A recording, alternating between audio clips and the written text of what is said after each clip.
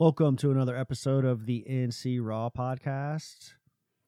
Today, we get a chance to check in with the organizers of Reawaken Australia. Reawaken Australia is a conference that is taking place in Adelaide, Australia. Some good friends of mine who I've met and connected with through this podcast are collectively organizing this conference to create a conversation surrounding psychosis and a way to connect and take meaningful action surrounding conversations about psychosis. It was an awesome opportunity to check in with these guys. I was able to talk with them for about 30 minutes and then record the keynote speech given by Matt Ball with the title Seeing the Non-Psychosis That We Share. So you got about a 30-minute podcast and around an hour's worth of a keynote speech from Matt Ball. I hope you enjoy the conversation and the speech. I totally did. These are an awesome group of folks. Be sure to check out their work through reawakenaustralia.com and be on the lookout for Reawaken to travel to the United States in the very near future. Give it up for the crew from Reawaken Australia.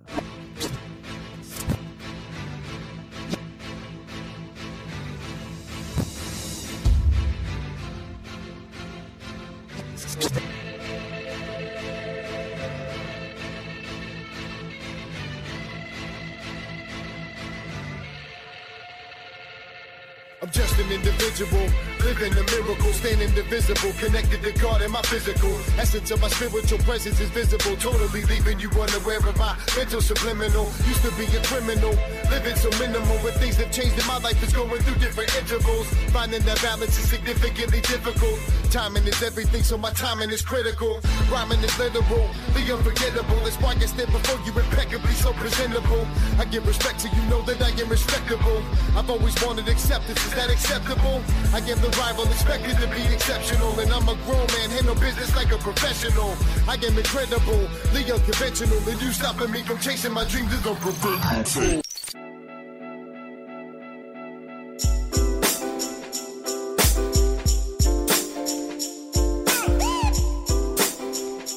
The opinions expressed in this podcast are the views of the NCR team and the individuals interviewed. We do not consider ourselves to be mental health professionals. Our mission is to explore the various pathways to recovery and to give a voice to those affected by or involved in the care of substance use disorders. Some content may be mature for younger audiences. Viewer discretion is advised. Ready, set, go. Hello, guys. Hi. Welcome to the NC Raw podcast. I see a couple familiar faces sitting up in the front row. Hey. Matt Ball, Oryx Cohen, how you doing? Good. Yeah, excellent. And before we get started, I just want to say if my family ends up watching this, hello, I miss you guys. Wish you were here. Awesome. I'm surprised you didn't bring them with you, man. Not this time. But PJ brought his family, which is really cool. Yeah. I'm sure they'll be calling at the most inopportune time. Hey, Matt, go ahead and give me some introductions. You got a nice group with you today, so let me know who's with you. Yeah, this is great. So this is PJ Moynihan, producer and owner of Digitalized Media, producer of Healing Voices and upcoming Recovery Addiction. Thank you. Stephanie Mitchell, co-director with me at Humane Clinic, and a lovely, wonderful friend and person and therapist. And this is Ben Karen, who I didn't even know Ben before 2 days ago, but what I do know is this is a beautiful guy who is just giving so much to us to make Reawaken everything it is. So Ben's over from Massachusetts. New York City. New York City. PJ, where are you from? I'm from Massachusetts. Mass. Okay, cool. So you guys are all gathered together for Reawaken Australia. And we talked about it in depth when Matt was on the podcast a little bit a couple months back, and maybe we could just like get a reset on what has taken place over the last couple days.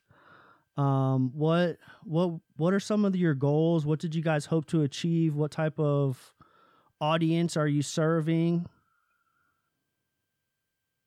Yeah, well, look, I mean, I'm happy to start, and then I think it's probably just useful to recap on 8 months ago.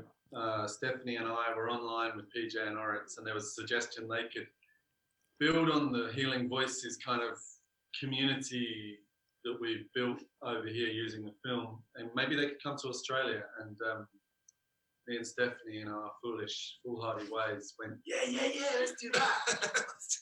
So what we found ourselves doing was underwriting this $50,000 bill and stumbling towards this, but then everyone's arrived, and we've just created a space of people spending time in connection. We've got some amazing speakers, not many speakers. We've really kept it narrow, so there's lots of time for reflection and connection. We've got some projects. We're going to produce 2 ebooks out of it. We're defacing or renaming the DSM. Rewriting. Yeah, which is a real joy. And yeah, there's just a good community building. I wonder what anyone else thinks we've got to so far. Yeah, I just wanted to say it's also a beautiful place we're at. We're at a sanctuary here with some beautiful gardens, and the grounds are amazing. Some good food too. Someone said the other day that we're being nurtured with food and connection. We purposely kept the numbers pretty small.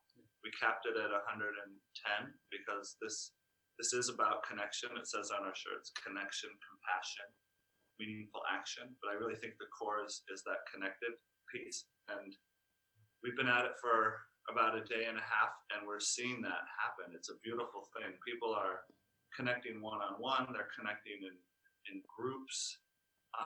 Someone said, I think yesterday, that it's kind of a shocking feeling, like they feel safe here, and they don't normally feel safe in the world, which is a beautiful thing. And so yes, there are already meaningful actions happening here, and meaningful actions that will come out from this. We're actually doing a rally on Friday where we're going to be out in front of the Parliament building, right?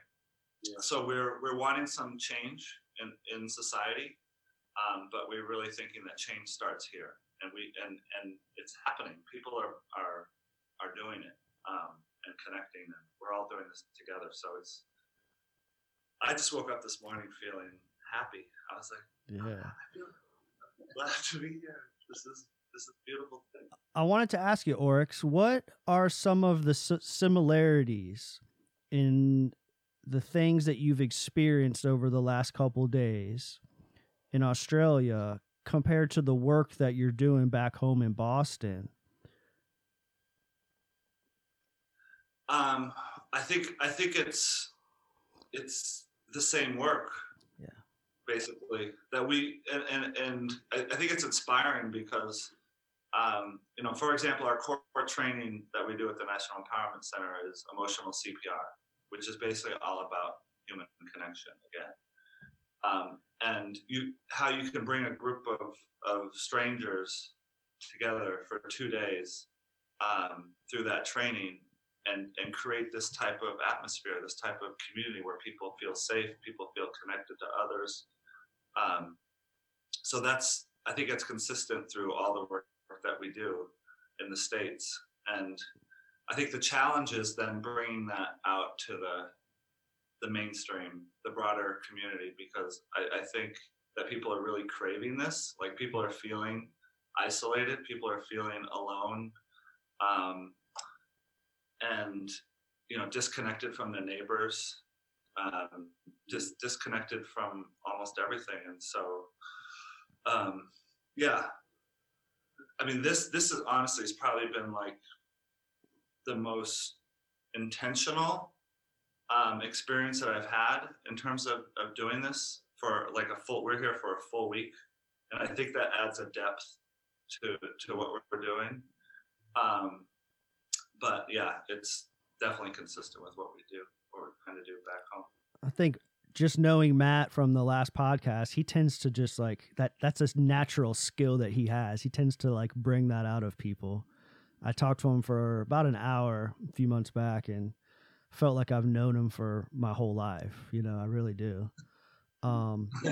Tell me about that rewriting the DSM, because that's something that really interests me. I'm actually taking a class right now at the community college called Intake and Assessment, and the entire class is nothing but case studies, case study after case study, role play, and I find myself often frustrated.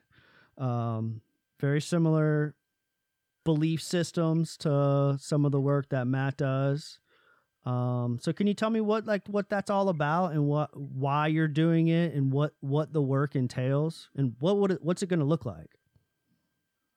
Yeah, I'll speak to that. So we have this group of volunteers that have come along with us on this journey around Reawaken, and one of the volunteers named Jane, she really wanted to, you'd seen a project similar where people had taken pages from the DSM and they had used sort of like various art journaling techniques to transform the page from being about pathology to being about the person. And so what we were hoping to do is that each person can choose a page, and it can be something they've been diagnosed with, it can be something that they object to, something that resonates with them, whatever that meaning they want to make from it. They ripped that out of the DSM, so we went and bought a couple of DSMs, amazingly. Which was a horrible thing to do. It was a very strange thing to do. You can't even get your tax back on it. It's an illegal product. Oh, no, it's not. Sorry. We actually had. I flicked out an email to the team when we bought them, and BJ and Oryx are part of that, and I sort of said, I've ordered the DSMs, they're on their way, and BJ's like, okay, now I'm confused. It's a different type of conference. Yeah. Now we're reading from the DSM. So what we're doing is we're just seeing these beautiful pieces of meaning coming out of this experience. And I want to tell you just a couple of things that have been really amazing and terrible. We had this lovely experience of gathering together prior to the conference to kind of have a bit of a play with doing this. And so we sat down, a bunch of us volunteers, and got the DSMs out, and we started flicking through what pages might we want to transform. And I've never read a DSM before, and it was very disturbing and like shocking. It was very confronting, and I suppose I've heard about it, and I know I've read some of the diagnostic criteria for things like borderline online, but to actually flick through the DSM itself and see things like major depressive disorder. If you have an episode of feeling down for more than 2 weeks, you can get that diagnosis. Like crazy stuff, very disturbing. Anyway, so then what we did was we sat together and we created this sort of playful space that I think arose out of the pain we were actually experiencing. Playful space of mocking, but also kind of talking about the difficulties, sharing our own experience of being labelled and what that had been like. So it was actually a very deep process. It wasn't simply a process of putting some art on this page. And so I know the page that I did, I've done a couple now, and one of them I specifically took words out of the text and highlighted only the words that seemed important, that were actually transformative. So kind of really picking out, I chose ADHD, which I don't have, but I kind of think is a completely ridiculous diagnosis. And I kind of highlighted, things like curious and attention and dreaming and, all the lovely words around it, and just left out all the nasty pathologizing labels because it seems so important to highlight the giftedness in that experience. And other people have done other things.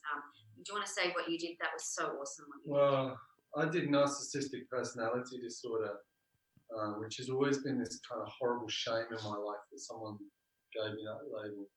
And, kudos to the therapist who wrote to the psychiatrist to give this label, because at the end of therapy, she actually said I was wrong. But nonetheless, it's kind of stuck with me as this, I don't know what it's like in America, but over here, if you have a label of narcissistic personality disorder, people don't like you.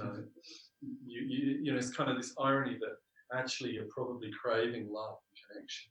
And people tell you you're antisocial and mean and vile. And as I was defacing mine, it reminded me of when my dad left home. The song "I Want to Know What Love Is" by Foreigner was in the charts. and you know, really, you know, and I'm looking at this label of a person that's craving adoration and attention and being valued, and I'm thinking, yeah, you know, what does it feel like when your dad sits down and tells you and your brothers and sisters that he's leaving home? Well, I don't think you know much what love feels like in that moment, you know. So it was painful. It was fun as well, but it was really, you know, really confronting. And yesterday to see a dozen people sat around the table ripping out a page and rewriting their narrative was just inspiring. You know, it's hopeful. And so we have this dream, and I really hope it becomes a reality because I don't have the time to put into it. So I'm hoping someone will take it up. But we have this dream that once everyone gathers their pages, we're going to make an ebook, which is great. But the bigger dream is we're going to actually try and make this a big national art exhibition that goes around to the major art galleries, and that we really try and talk about in the mainstream. I just have this real thing that we have to have these conversations outside our little cloistered collectives of people understanding this, and really go to spaces where people aren't thinking about this in order to kind of talk about, you know, can we start to think about it differently? It's not really about labels, it's about people's experiences. So I don't know how that'll all come together, and I'm happy to be a part of it, but that's kind of part of the dream of this beginning here to be something bigger. Yeah. Beautiful, man. I love the fact that you plan to take that out and to do more with it and to kind of like expand upon that, because I think that a big part of like why I do what I do is that there's so many unique individuals like you guys and like the work that I'm doing here, like the work that Oryx and PJ do up in Boston, and that how do we connect the dots and how do we bring each other together to kind of like share that message out and to get it out into the mainstream. And so like to carry on that project in such a beautiful way, it's going to be powerful. PJ, I want you to tell me the funniest thing that has happened this week with these guys. What has been the most hilarious part of the week so far? There's a lot to choose from. There's a lot to choose from. I mean, I don't know if I can necessarily like pull out an anecdote that quickly, but I think that what we're experiencing is just like a real sense of community with one another. Mm-hmm. You know, like we're all sharing this. Well, to paint a picture for you, you know, we're all sharing this little apartment downstairs at this monastery. So it's like myself and my wife, my 2 young kids are down there. Oryx and Matt are sharing a room. Steph and Bernie, one of the other organizers, are sharing. So we're all sort of like this little micro family in the basement of the monastery. And that could have been a disaster. I mean, that could have been an utter and complete disaster. And it's just sort of a beautiful thing. Like we were joking last night about how we could actually just stay here and live here, and, you know, and I'm sure your families would have to come and, you know, and take up residence as well. But it's just sort of there's an ease of our relationship that as friends and as organizers that I think is translating into what Reawaken is and how people are coming together in that same sort of spirit. So, you know, I think anytime something is born out of like natural connection and friendship and mutuality, that it has the potential to be transformative, whether it's for the person or for the environment. And so, I mean, there's an endless list of stories we can tell. So if anyone wants to jump in. I have a funny one.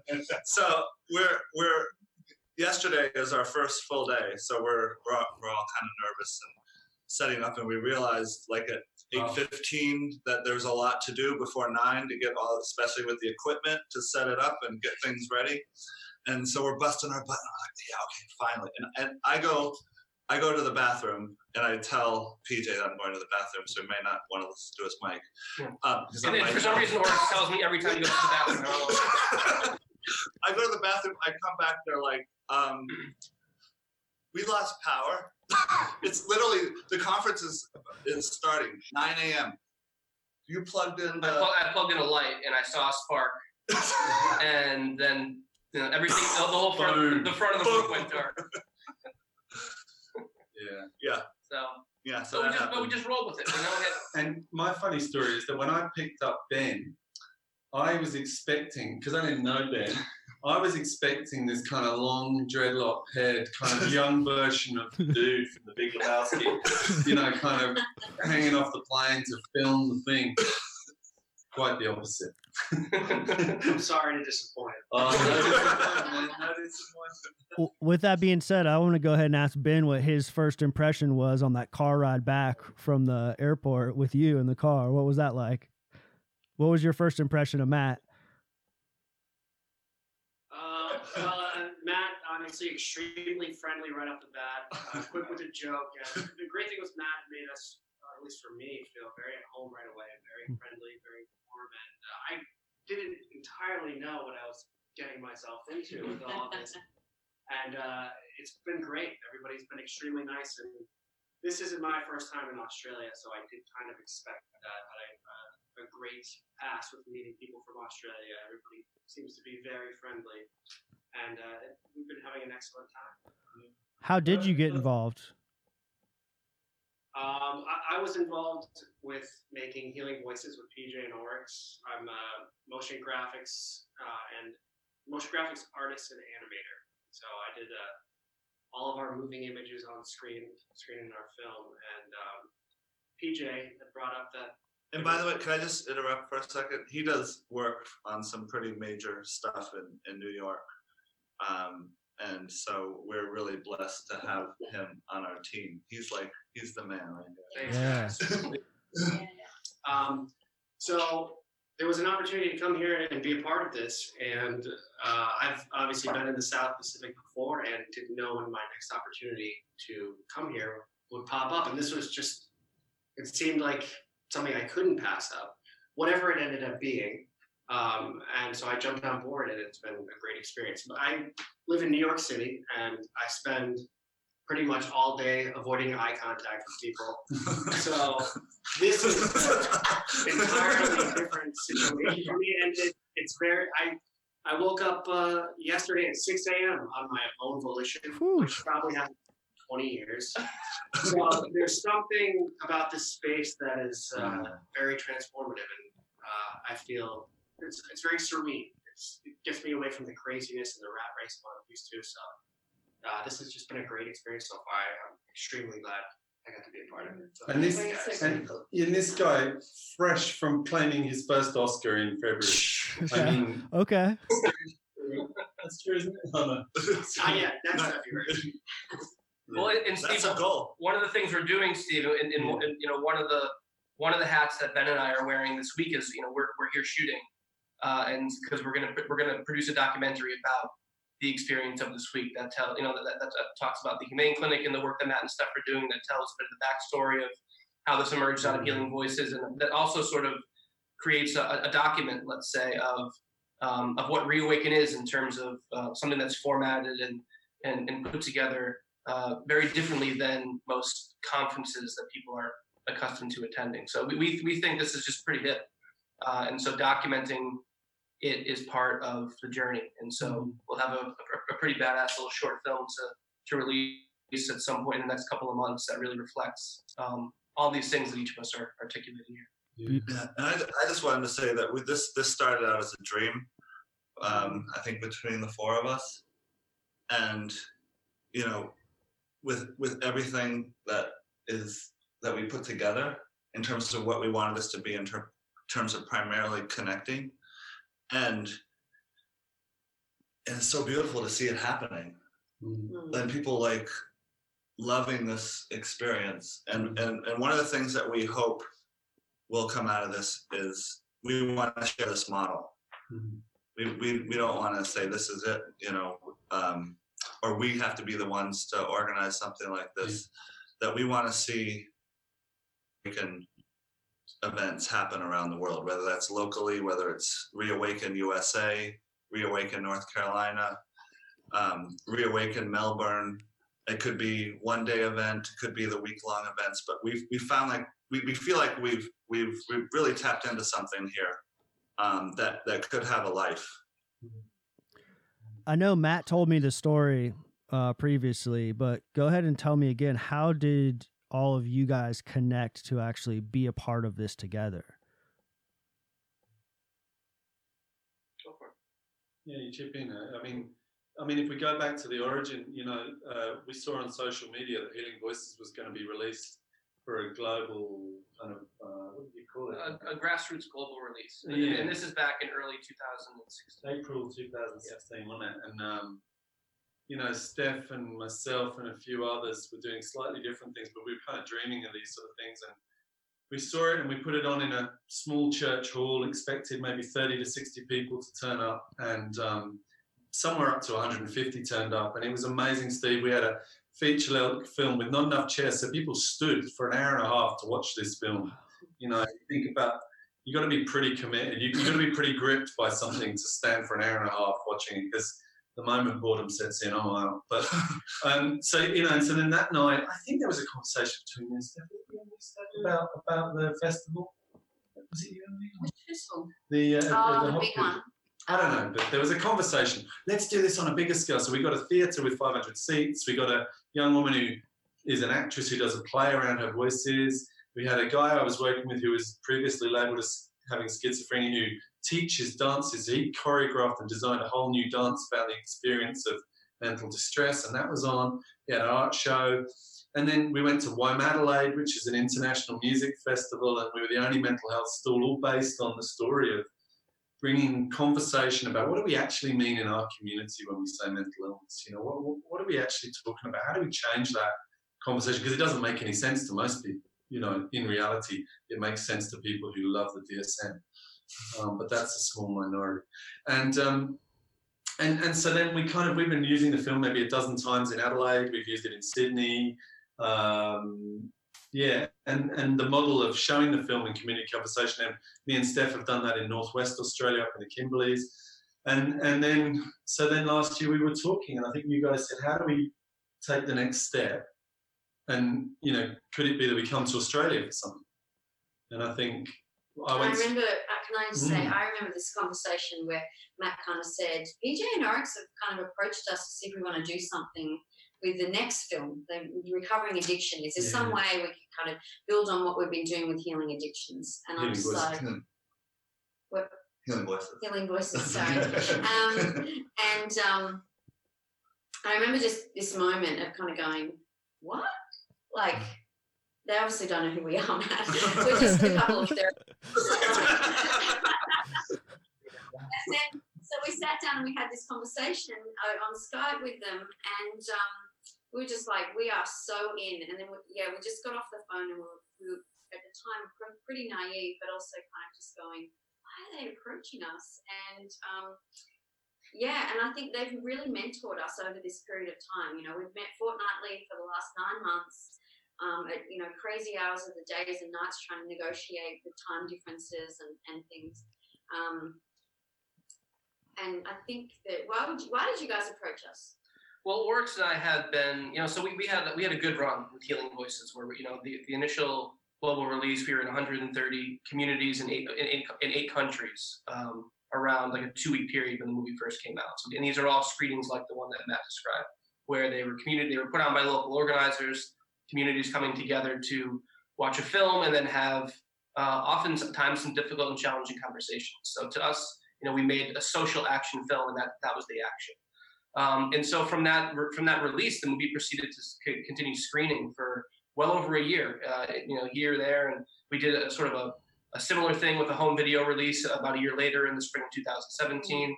And so the movie just has, it's screened thousands of times by this point.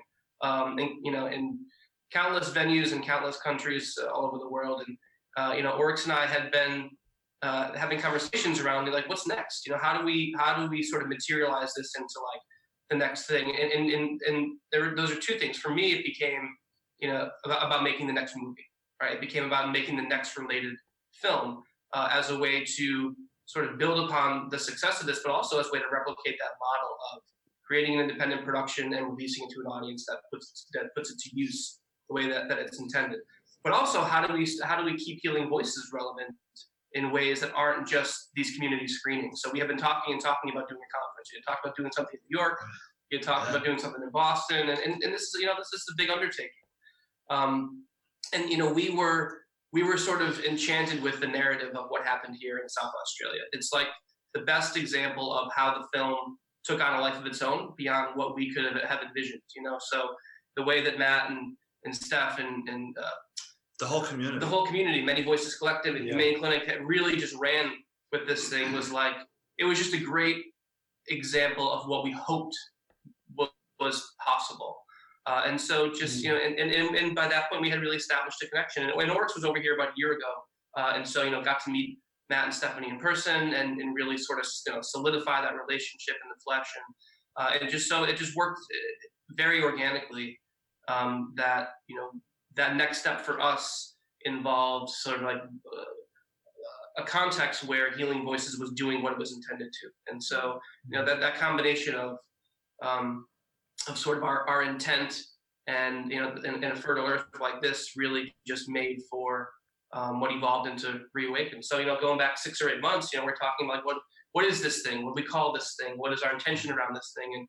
And we wanted it to be in the spirit of Healing Voices and the spirit of the work you're doing here. It's not just your run-of-the-mill sort of conference, where people are going wall to wall from keynote to workshop to lunch to keynote to workshop to so many choices and and there for their CEUs or their CMEs so they can check off some sort of professional some box on a professional checklist in the seasonality of their work. So we just wanted to make sure that it had the spirit of what of the work that we're trying to do in the world. And I want to say, when I hear you talk like that, I feel a bit emotional because I think really what we created was we allowed ourselves to create what was happening between the four of us. And gone, how do you trust someone on the other side of the world when you're investing financially in something? You don't really know each other. We've all been burnt in life in different ways. We all come with our stories. And here we are, we come together. And, we have, at this conference, we have home groups in the morning and the afternoon. And it's a distinct separation from traditional conferences in this back-to-back where the program's pretty empty, really. There's a keynote, which is a short presentation followed by a workshop. We have 2 workshops, and then we have a home group. And you get into your group of 10 or 8 people, and you spend half an hour to reflect on what you've heard today, this morning. Then you have a long lunch, you come back, a keynote workshop, 2 workshops. Tea breaks in between. Tea breaks in between, really nice scones, and jam and cream, which is really important. American scones are different. Yeah, anyway, these are nice scones. These are more like, the motherland scones. These are good scones. And so we've kind of built on what's happened between the 4 of us, and then what it's done is Ben arrives, and I feel like I've been online with Ben for the last 8 months, but I've only met Ben this week. And you kind of go, well, how do you that's the environment we're trying to create. And yesterday Oryx did his first keynote, the first presentation, and he invited people to come into Connection and gave them an invitation. She talked about what we were doing, and it was this, just me and Oryx I was like, hey, well done, Oryx, that was brilliant, and he set this task. And we turn around, and there's just a room full of people who've not met each other before, just deeply connected. Or walking around in the flower beds in the garden, walking around, talking. So powerful. People are crying. Doing yoga, holding hands, Steph always says, as trainers, you want to get people crying, we had that. Day 1, first session, people cry. I'm happy girl. Success. And the other thing, there's a couple of things that struck me. We're in here. We're the main organisers of a conference. Morning of day 2. We're in the hour leading up to the conference starting. He's the keynote today. I'm the keynote in the next 20 minutes. We should all be pretty overwhelmed. And we've got this beautiful bunch of volunteers who've supported this journey. They're out there running the show. Yeah. And this is the first time I thought about it, and that speaks to relationship for me. And, in terms of money for this thing, me and Steph primarily underwrote the cost, but, none of us are getting paid well here. Broadly speaking, we've taken expenses. Ben's literally been given a plane ticket and he's come and given a week to a bunch of people he doesn't know to be part of something and to support something. And I think that's it's a bit like your show, Steve. You know, you do this because you believe, because you're passionate, because it's important. And I think that's an important message as well, you know. Not to say we shouldn't be remunerated, but to say, look what happens when we really engage in our journeys. And sorry, that was all a bit impassioned, wasn't it? Yeah, you're touching my heart. That's the whole point, right? Yeah, That's right. absolutely. It sounds like you're all really like coming together and truly living those core values that are stated in the logo: connection, compassion, and meaningful action. Everybody that's involved, from the organizers to the participants, are really displaying those core values together. Right. And I'm a big believer in that. Like, it really upsets me when there's leaders who are not walking the talk. They can talk good values, but then they're dismissive of people, or they're rude to people, or they're not doing it. And so it's really important that we do it. And I think we've done it the whole way through, and it hasn't always been easy. I know it's been easier for us because they've been on the ground, but all the hard spots have been talked about, worked through, and there may be more this week that happened. But we had a moment, didn't we, about a month ago, and there was something came up, and it was this really awkward moment, or it could have been an awkward moment, but because we built this space of safety, we could just speak up. You know, I suppose an example would be, Steve. You know, you said to me when we spoke the first time, we should do this regularly. And I just flicked you an email 10 days ago and said, can we do live from the conference, you know? And you're just like, yeah, let's do it, you know? And that's the spirit, you know? And I wish you were in here with us, you know, because I feel like, wow, here's another guy who's really good at just going to do it, you know, just going to get on. Anytime somebody leads an email off by, hey, this may be a crazy idea, but I sign up immediately. That's just how I roll, man. That's how you.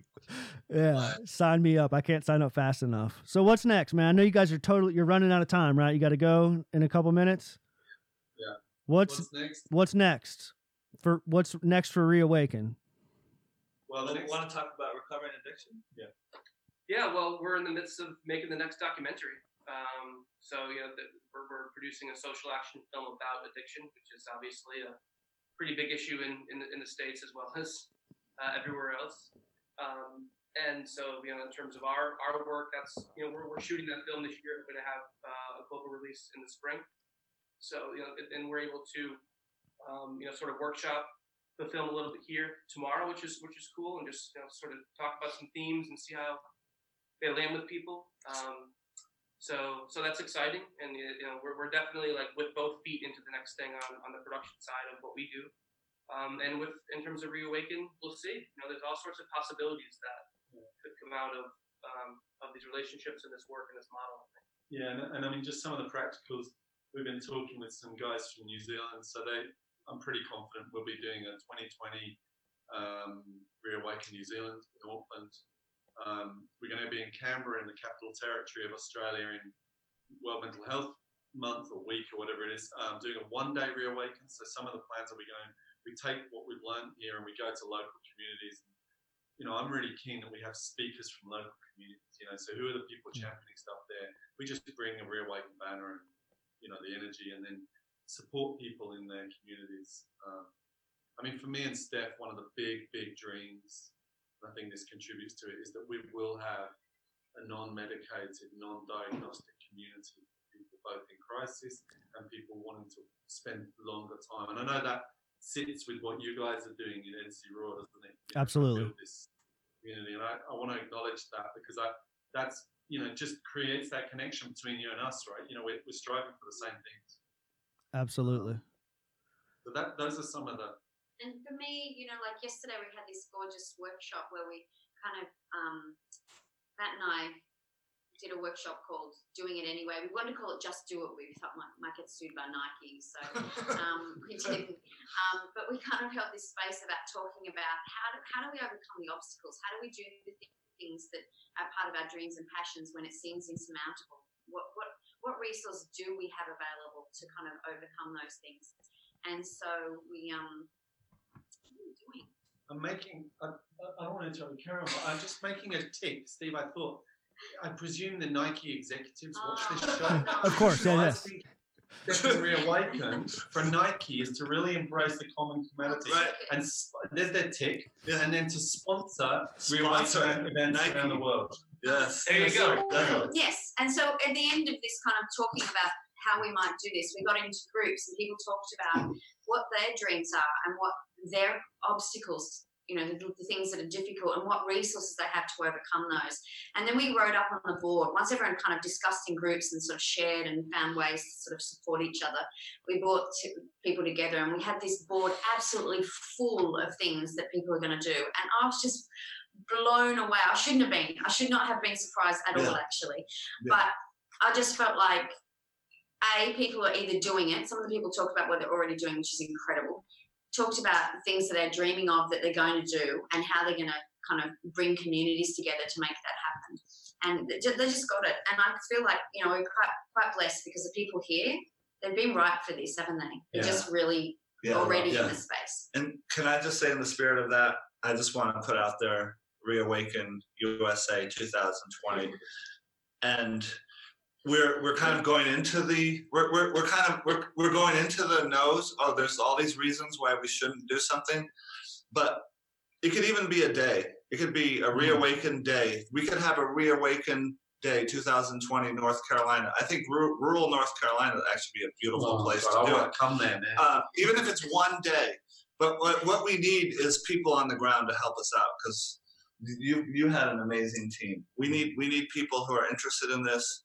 If you are, please contact us. We need organizers on the ground, but that's how these things happen. You have a dream first, and then you get the people, the resources together, and you make it happen.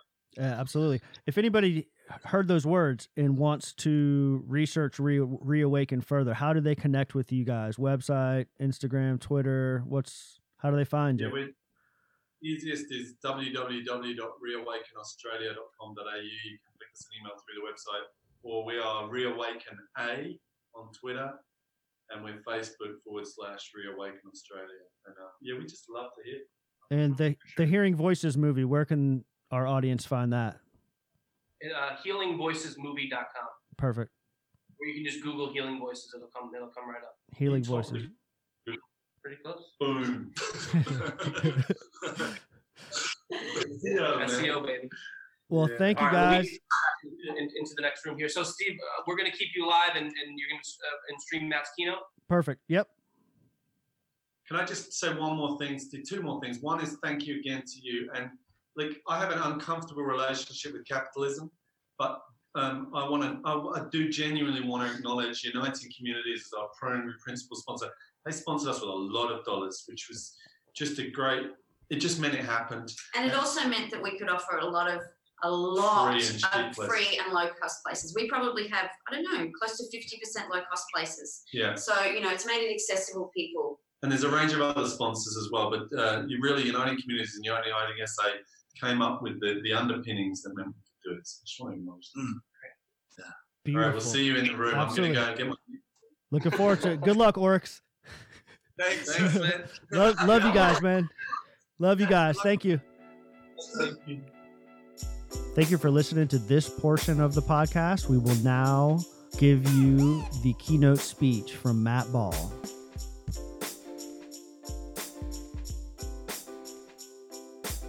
Good morning, everyone. Welcome.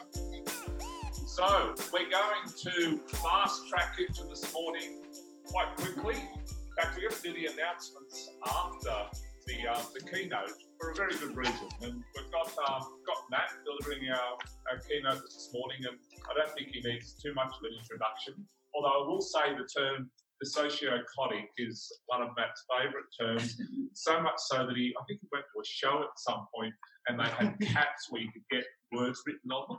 So his daughter now walks around with a cat that says the sociocotic across it, which is very cool. I really wanted it for this morning, but couldn't get it. This morning, Matt, Stephanie, PJ, Oryx have already been online. They've been a part of a podcast from the States called NC Raw, or North Carolina Recovery Always. And if you haven't been on there, jump on there. And the topic for this week is Reawaken Australia. So it's Reawaken Australia in the US.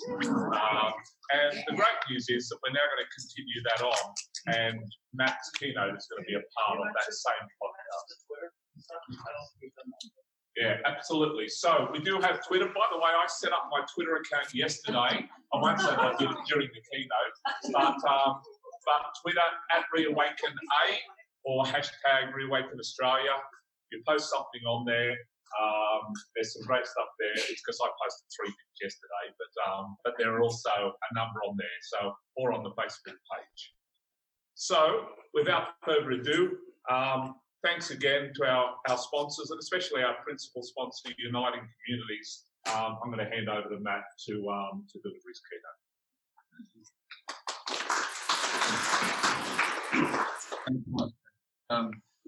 I just want to start, as we did yesterday, and acknowledge that we're meeting on the land of the Kaurna people and present, and respect to all Aboriginal and Torres Strait Islander people represented here today, and First Nation people around the world.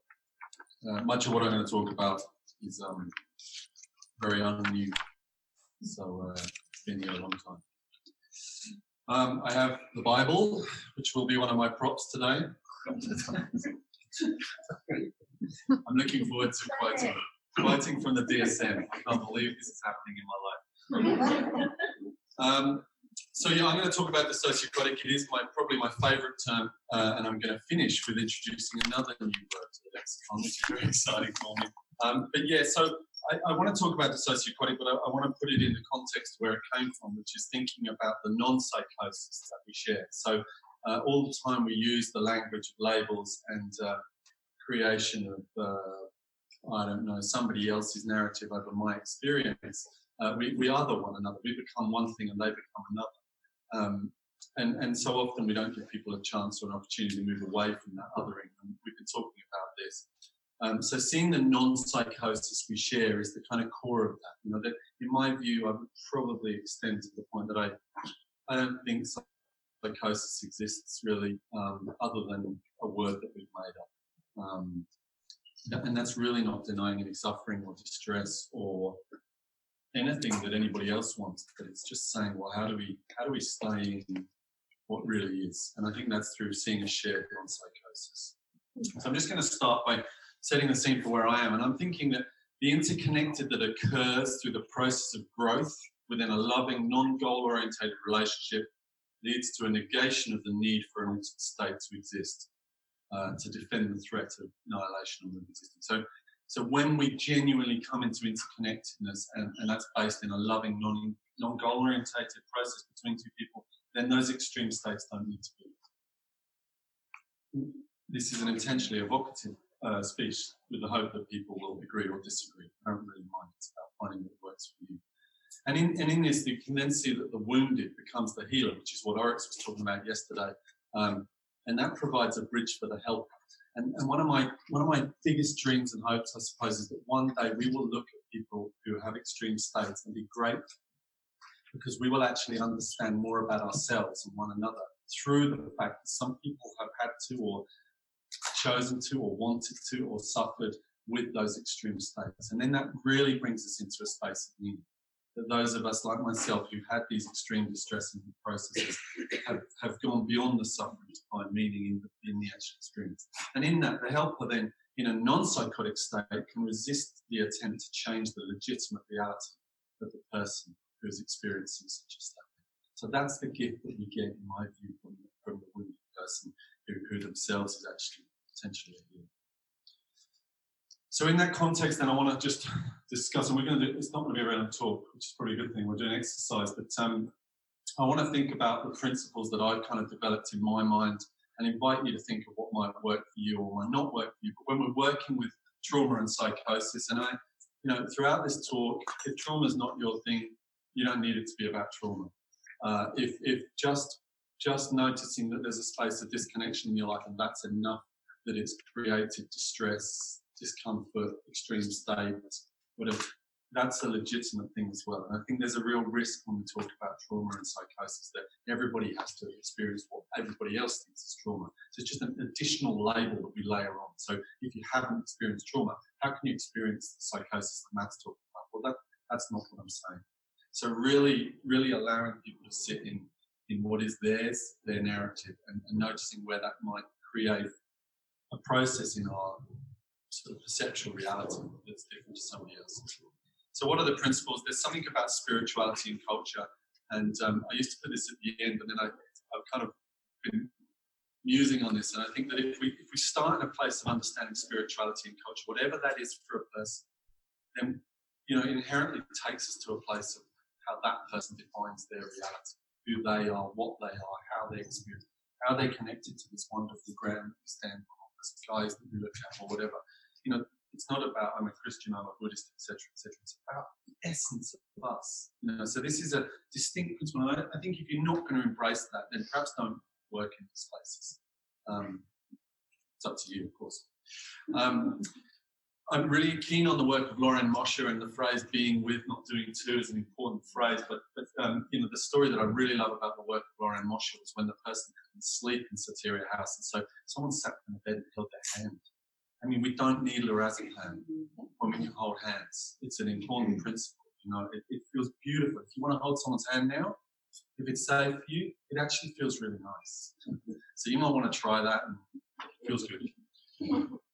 Joyce Travelby is a mental health nursing theorist, and I was telling Joe yesterday I was going to start speaking out about mental health nurses. I don't know if there's any in the room, but mental health nursing at its origin is very, very similar to peer work principles and values.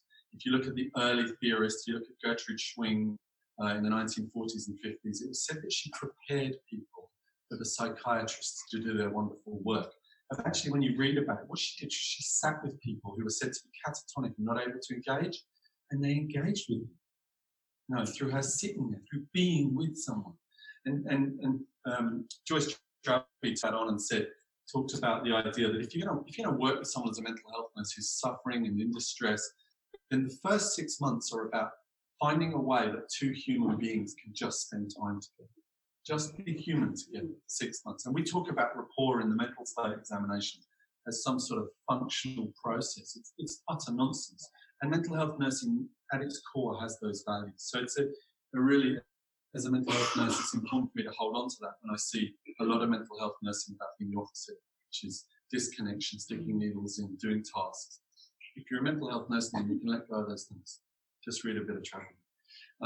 Seeing the non-psychosis we share, and I'll talk a bit more about that, but it's about finding the coexisting same experience.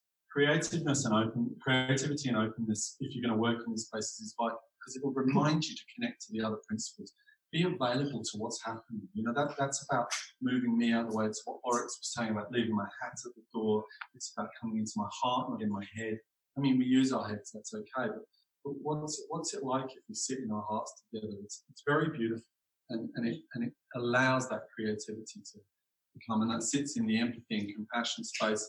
And then, what we've found at the Humane Clinic to be really useful is the tolerance of uncertainty. Keeping that at the forefront of our mind. If you're going to work with someone who's in a state and you're accepting their state as different to something you're ever going to experience, then if you really want to be with them, because of the wider narratives of our society and community, you're going to have to tolerate uncertainty. And one of the things I see over and over in mental health services, particularly with people who are said to be psychotic, is that they became agitated or they became aggressive or they, so it turns out that standing up when you've got a lot of energy in your body might mean that you're being aggressive and more psychotic. But, I can model that for you. I got quite a lot of energy in my body. It's maybe not that threatening. I unfortunately had the experience of and that someone wore makeup one day that they were probably manic. Absolutely. Makeup and mania is intrinsically linked, absolutely. Unfortunately, but only in Victoria.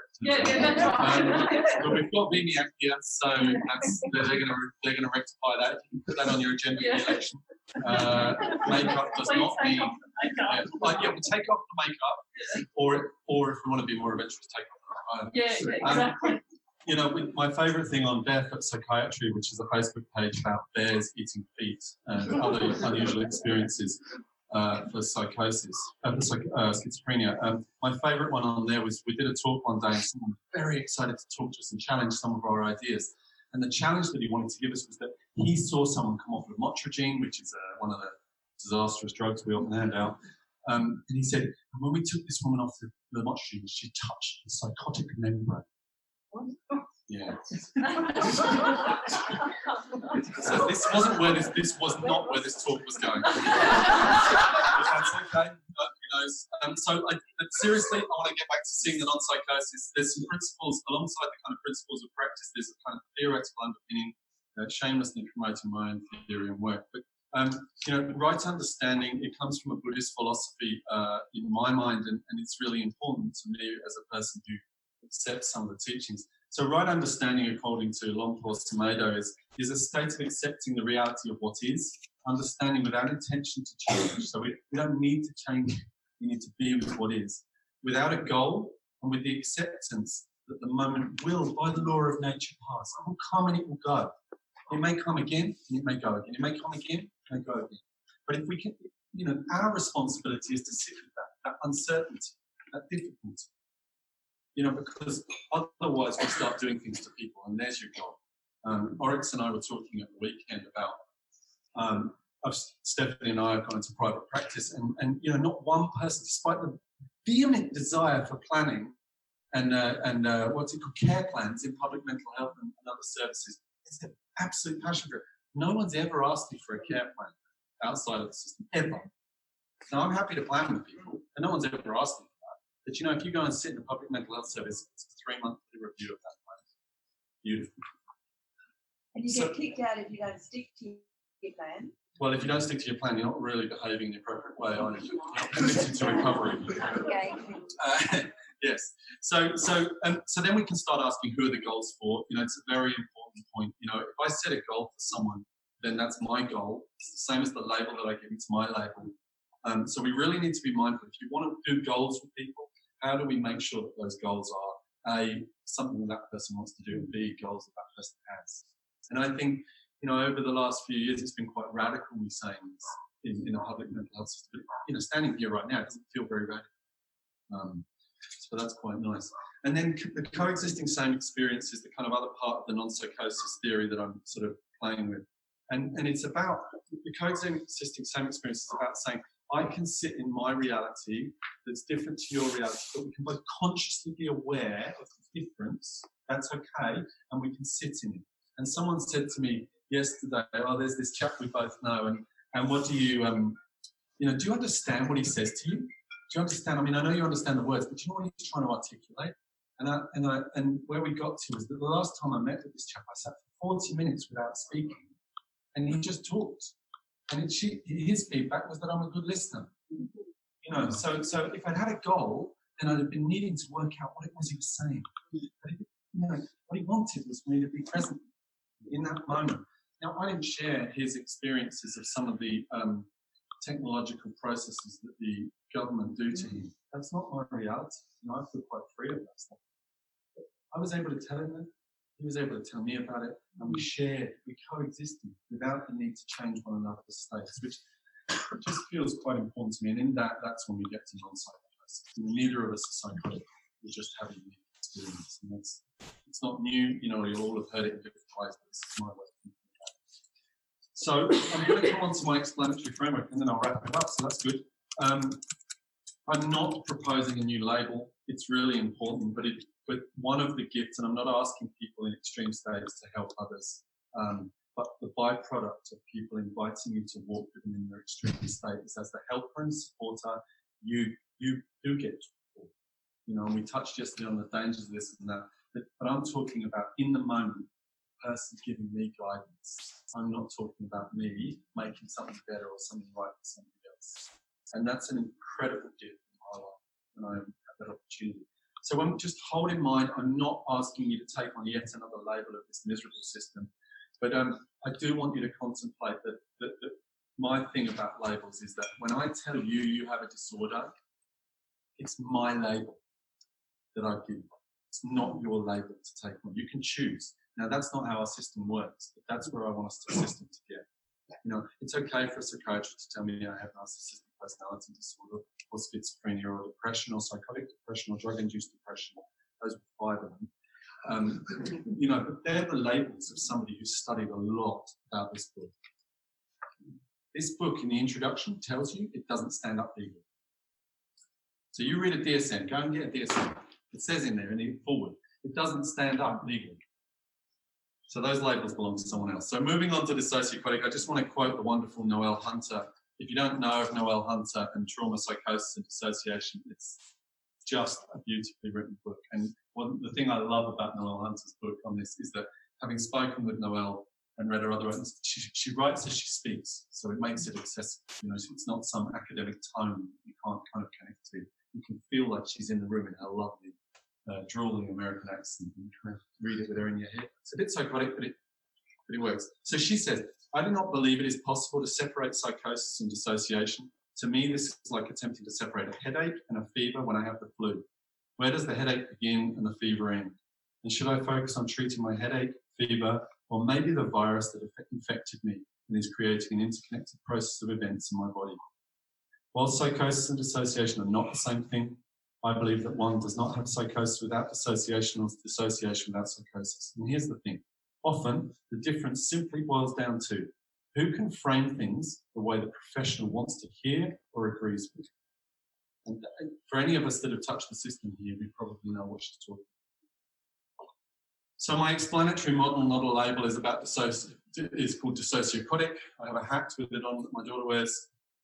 One of the things I want to propose, I used to think it was an individual thing, but actually it's a systemic thing as well. So you can very easily see when the system is in a systemic state of dissociotic.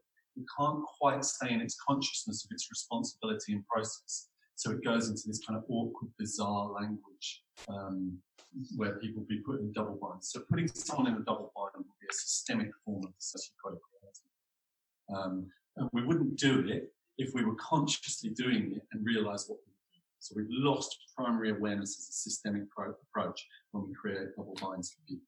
So if you're not sure what a double bind is, if you look at the mental state examination and we suggest whether people have insight or not, now we take an account of someone's life, and then as a wonderfully skilled professional, I look at things and I say, has this person got insight into whether they are connected to what I make of their reality?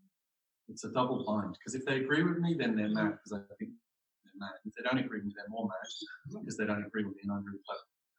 So, and at that point, the system is playing games. So dissociotic, the experience of animation and giving life. So it's an active process, and I'll explain why this is difficult to understand.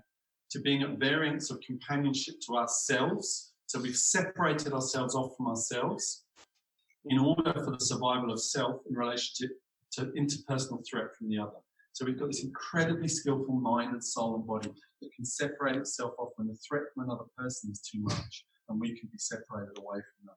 But what we think of then normally is dissociation as this kind of flattening out, disappearing, not being present. But that's not the case. And my hypothesis is that psychosis is actually what Stephanie referred to when I was making up this word. This busy, active dissociation. This is the problem. So we think of dissociation as shutting down, freezing, not being present like that. But actually, we know now in dissociative states, people's frontal lobes are very able to do a multitude of tasks. So that what I'm suggesting is that psychosis is just an expression overtly of this. And it creates awkwardness for us because our perception is that people should be shutting down when actually becoming animated. The important part of this is that when we recognise this and we can shift our thinking away from, here's an ill person who's psychotic and overwhelmed, dangerous, scary, whatever, and we can say, this is a person who primarily has got an experience of being separated because in the here and now I feel threatened, then we can attune to what happened in that relationship, that environment, that space, and create an environment where people can come back into connection. It's well through it. I love this. I just really love this. Everybody can see the faces. Everybody can see the bars. Faces, bars, faces, bars. If you think you can hold them together at the same time, really concentrate on it. It's not really possible. You'll just flick between them. So my theoretical concept is that the reason why we can't understand psychosis as more of a dissociative experience is because you've just got a perception framework that it's an illness. and they're so similarly related. I just wanted to add to that they've studied this in people that are going through psychosis. Those of us that are tricked by those perception tricks that you can do, they can see right through those tricks. Yeah. So there's, And so the people are healers again, because they're teachers. Yeah, thank you. This is my keynote, by the way. I just, I really love what you said, and it resonates, but I'm just curious, why haven't court systems got onto this? Shall I go into that now? The insanity plea is about the diagnostic framework. If we had an insanity plea, we shouldn't call it an insanity plea, but if we had an insanity plea of understanding of the mechanism of threat response, it would have more legitimacy than the mechanism of disease. Or maybe maybe I should clarify family courts. Same principle. I'm at risk, so I look to the others that I behave this way, but because you haven't got a disorder, you're just behaving bad. If you had schizophrenia, you might forgive you. We can talk about it more this afternoon. It's a really valid point. Thank you for raising it. So I just want to tie it into a theory, so it's not just Matt Ball's formerly psychotic theories.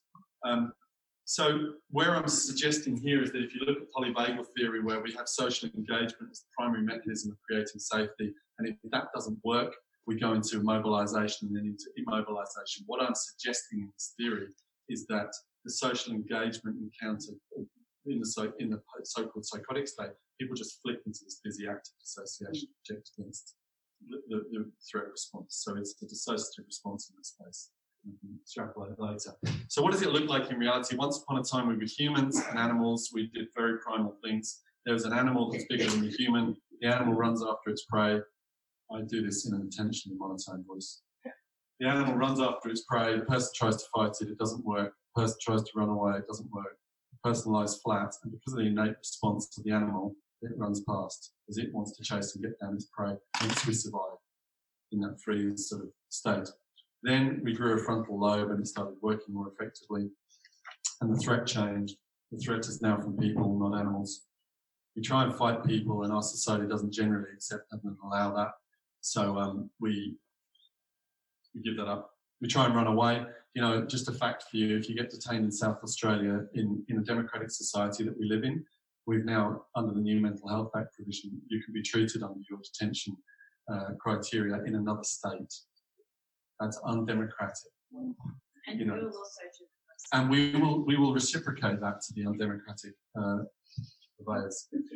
So we try and run away. It doesn't work because of that. So if we lie flat, what happens? The animal would run past us, but it's no longer the animal. So humans have this desire and propensity to try and create betterness for somebody else. So if we lie flat, people come and do things to us. So what we've done is we've created this perceptual awareness that that's going to happen. And my hypothesis is that instead of lying flat, we now create these extreme realities and we express them. And for most people, if somebody is standing on the street shouting at voices that other people can't see, they go to the other side of the road and move around.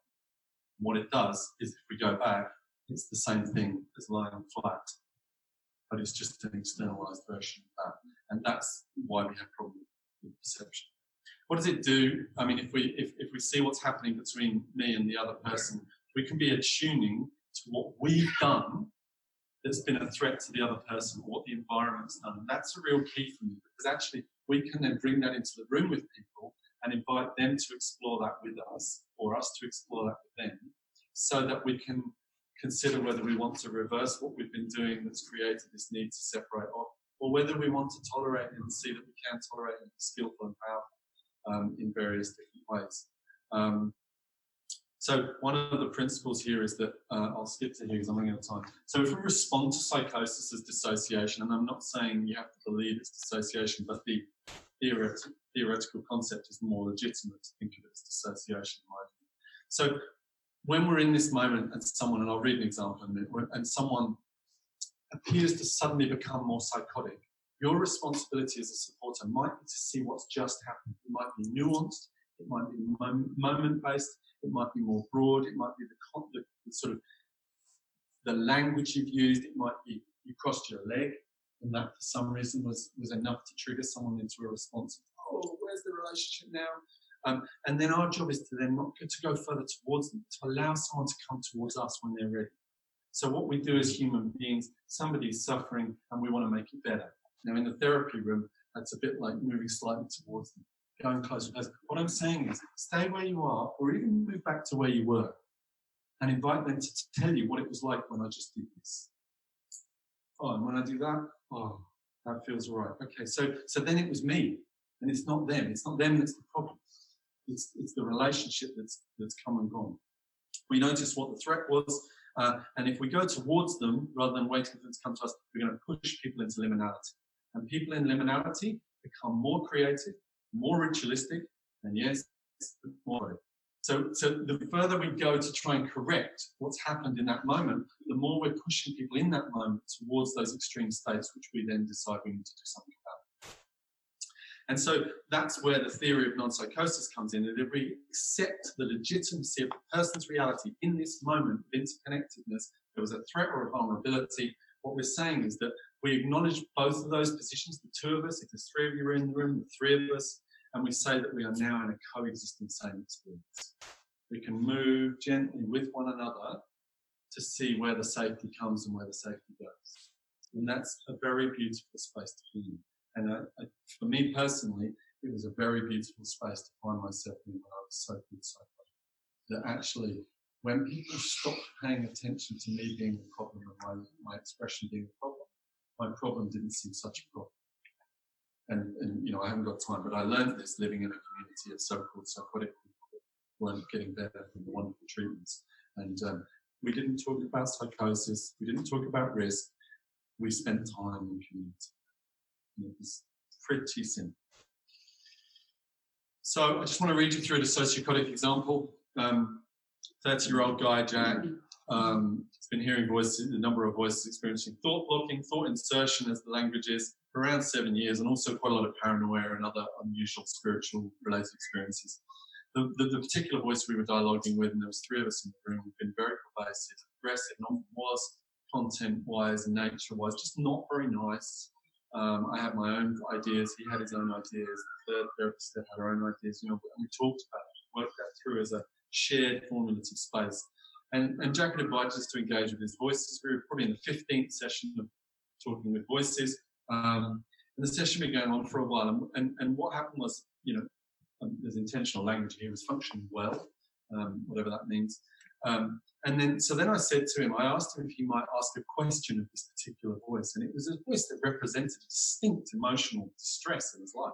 And I asked him to talk direct to the voice, as had been the setup.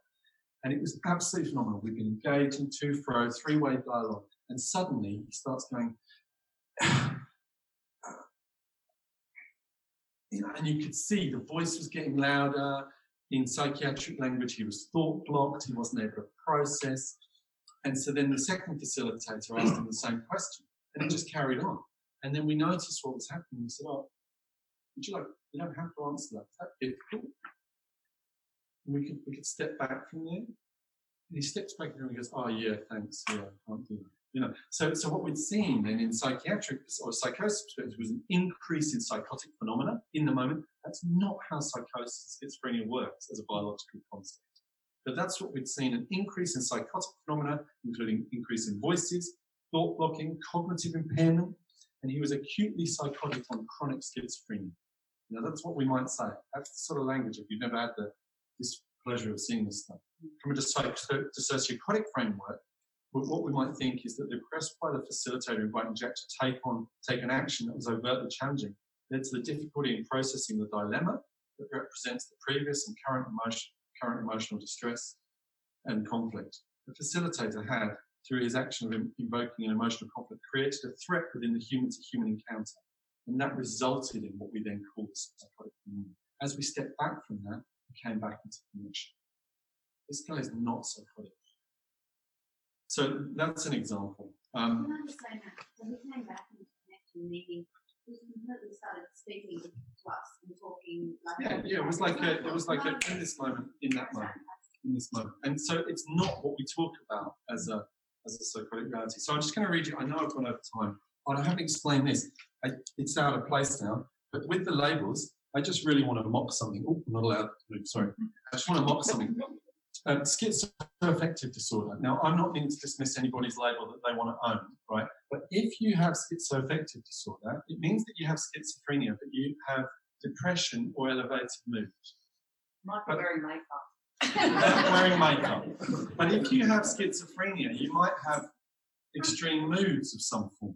It's absolute claptrap. And I just wanted to kind of bring it up and make it overt.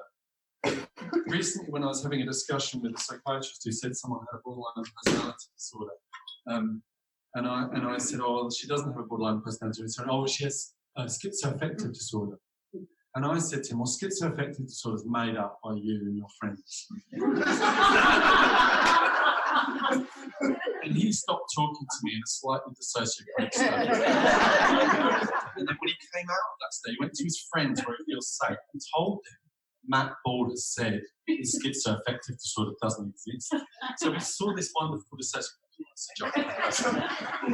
So I want to give another example. This happened in a codependency unit in a hospital in Adelaide, and I've got Mick's permission to share this story, of course. It's going to be published soon. Mick was in an acute hospital as an involuntary consumer. Those of you that aren't from Australia who were detained. Having been placed in a secure ward, a psychiatrist, he expressed the voices were telling him to kill people in the ward, including the psychiatrist and the nurses. Mick verbalising the content of the voices to the psychiatrist led to his detention. Prior to this, Mick had been openly discussing his voices with a nurse that would later be invited back in to spend time with Mick after he was detained. The conversation had included the same content, but had not raised alarm for the nurse to consider detaining Mick, due to the nurse taking an acceptance and meaning-based approach to understanding the voice. During the conversation, the psychiatrist, he was also making various threats, so I would say articulating his fears in the direction of other individuals who were residing in the ward. He thought other people were going to harm.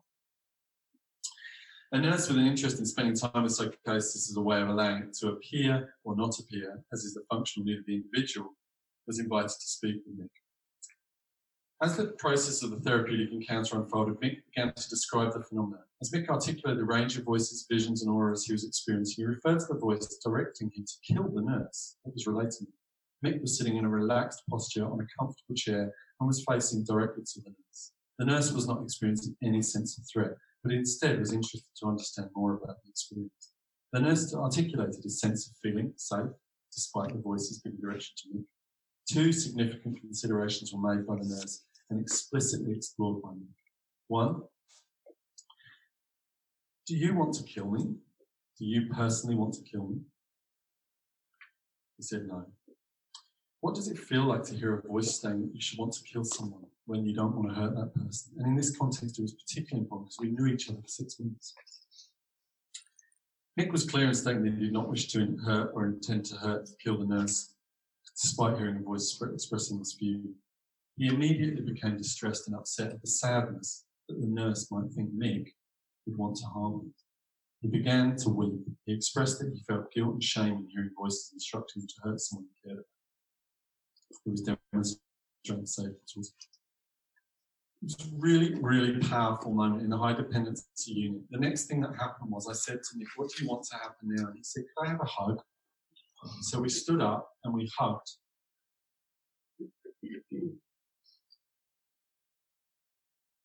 And he cried and he cried and he cried. And we stood there while he cried on me as an unpsychotic person who'd just been detained for so-called psychosis. Gosh. Anyway, about 6 months later, Mick would say to me, you know that moment when we hugged and we cried? There was nothing happening. There was no voices. So this is what I'm talking about. When we come into connection, we create safety, and we invite the other person to tell us what that feels like and how that needs to happen. As Oryx was telling us yesterday, in these extreme states, you might just not need to exist. Because we're talking about addiction and trauma, and I'll wrap it up, I want to introduce a new word, dissociaddiction. It's the first time. It's a brand of reawakening. So I made this up this week after discussing it with PJ. But in all seriousness, it's a hypothesis. It's a way of describing and creating an explanation. But Andrew Chitarsky talks about the urge, the access of change. And I suppose I really value that in addiction. So there's this kind of space for change to occur and that kind of surging, urging thing. But I suppose what I want to say is that I agree with that, but only if we understand what might be happening. And I wonder if we apply the same logic, anyone who's ever used drugs in a ritualistic way or spent time with someone that has, there's quite an incredible ritualistic process of engaging with that experience. You know, whether it's scoring, whether it's preparing, whether it's gathering to get that process underway. It's quite wonderful in terms of the energy that the person has in it, and lots of skill.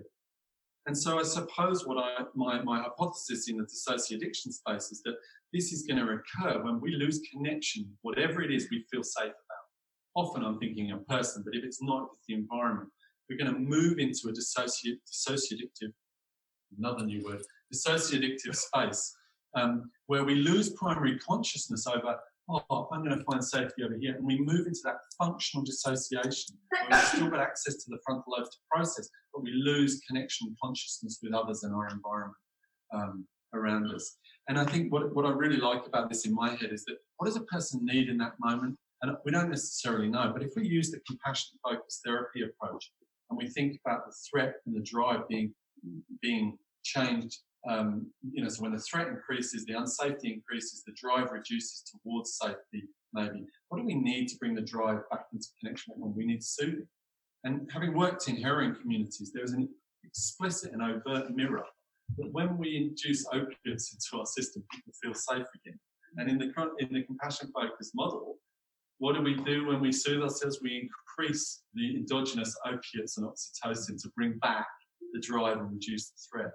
And so this is where I think that we need to much more clearly understand the drives in those processes and think about how we can support the person to soothe by coming back into connection, instead of seeing their behaviours as in some way disruptive or dysfunctional.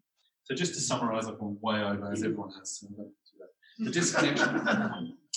Just to summarise, the psychotic person may be in a state of feeling unsafe due to the action or being in relation to another person, as the individual cannot change the fact of another person existing. They change their own state and consciousness. The energy of this state sets a state of complete annihilation and existence of their existence and soul. It does leave them in a liminal space in the world. At this point, the psychosis can become exacerbated, or the dissociative state, as the individual navigates the liminal space of existence and non-existence. So now we're talking deeply about everything that we are. We're back to spirit and culture. The connection, well, with the acceptance that the non-psychotic experience becomes a river through which transition might flow to deeper interconnectedness. So if we can see the process not as something aberrant and different, that's the bridge where we maintain and build on our interconnectedness. Thank you for listening to the podcast. Be sure to check out our Patreon page at patreon.com/NC Raw. You can become an NC Raw patron for as little as $1 a month. What that'll do is that will go towards achieving our long-term goals of opening up a recording studio / recovery community center in the Western North Carolina area. All NC Raw patrons receive exclusive content offers. Every week we do a little behind the scenes live stream prior to the guest arriving. Kind of like a one-on-one conversation with me and you, as well as early release content. You guys get it first. So check out our Patreon page. Thank you for tuning into the podcast.